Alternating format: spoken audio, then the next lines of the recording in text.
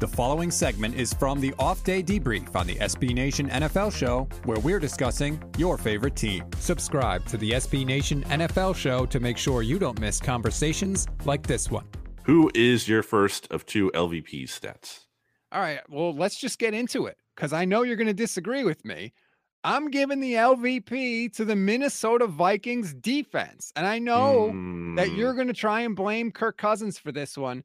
But the fact of the matter is, when you're Mike Zimmer and you are a defensive head coach, you cannot let the Detroit Lions offense go down the field and score a touchdown.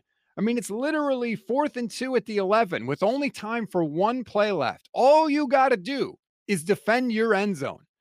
A completion anywhere else on the field is meaningless to you. And you let Jared Goff stick it in. And by the way, it wasn't like Jared Goff made some crazy off-schedule play. It was just a regular run-of-the-mill play. And you go down and you stick it, and you let them stick it in the end zone and beat you for their first win of the year. That is hideously bad. It's just over for Minnesota and Mike Zimmer. Like, it's not working out. I don't care that they gave him a new deal. Was it before this year or fairly recently? It's just, he's not the guy. I'm sorry. It's just not working out there. It's time. It's run its course. But back to the real LVP, Kirk Cousins, who this is the guy that you and RJ are sticking your neck out for, a guy who lost to Jared Goff and Cooper Rush this season. I don't care.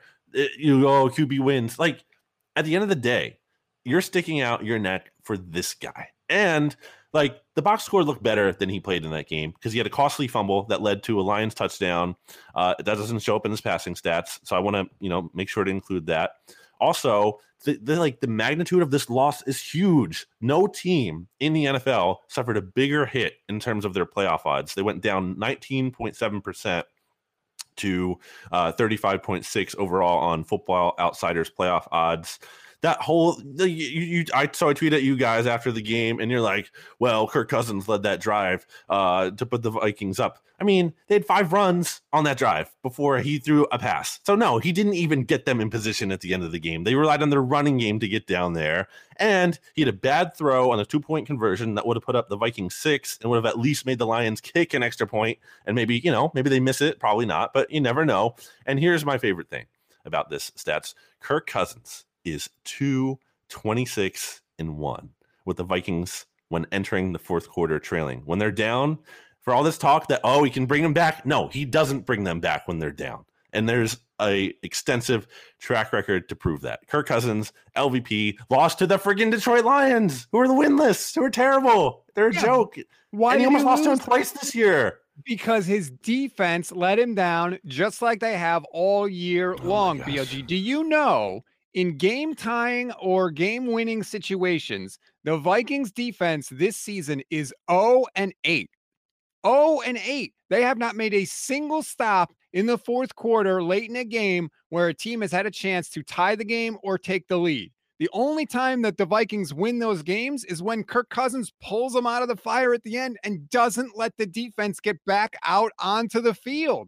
Like, I know that Kirk is not, doesn't have the longest clutch track record in his career. But what I have said all season is that this year, way more, almost every single time, he has delivered in those situations. He did it again last week, and the defense let him down. So you can sit there and say, he lost to the Lions. But he's literally watching on the sideline, just like we are, as his defense wets the bed and lets Detroit score the winning touchdown with no time left.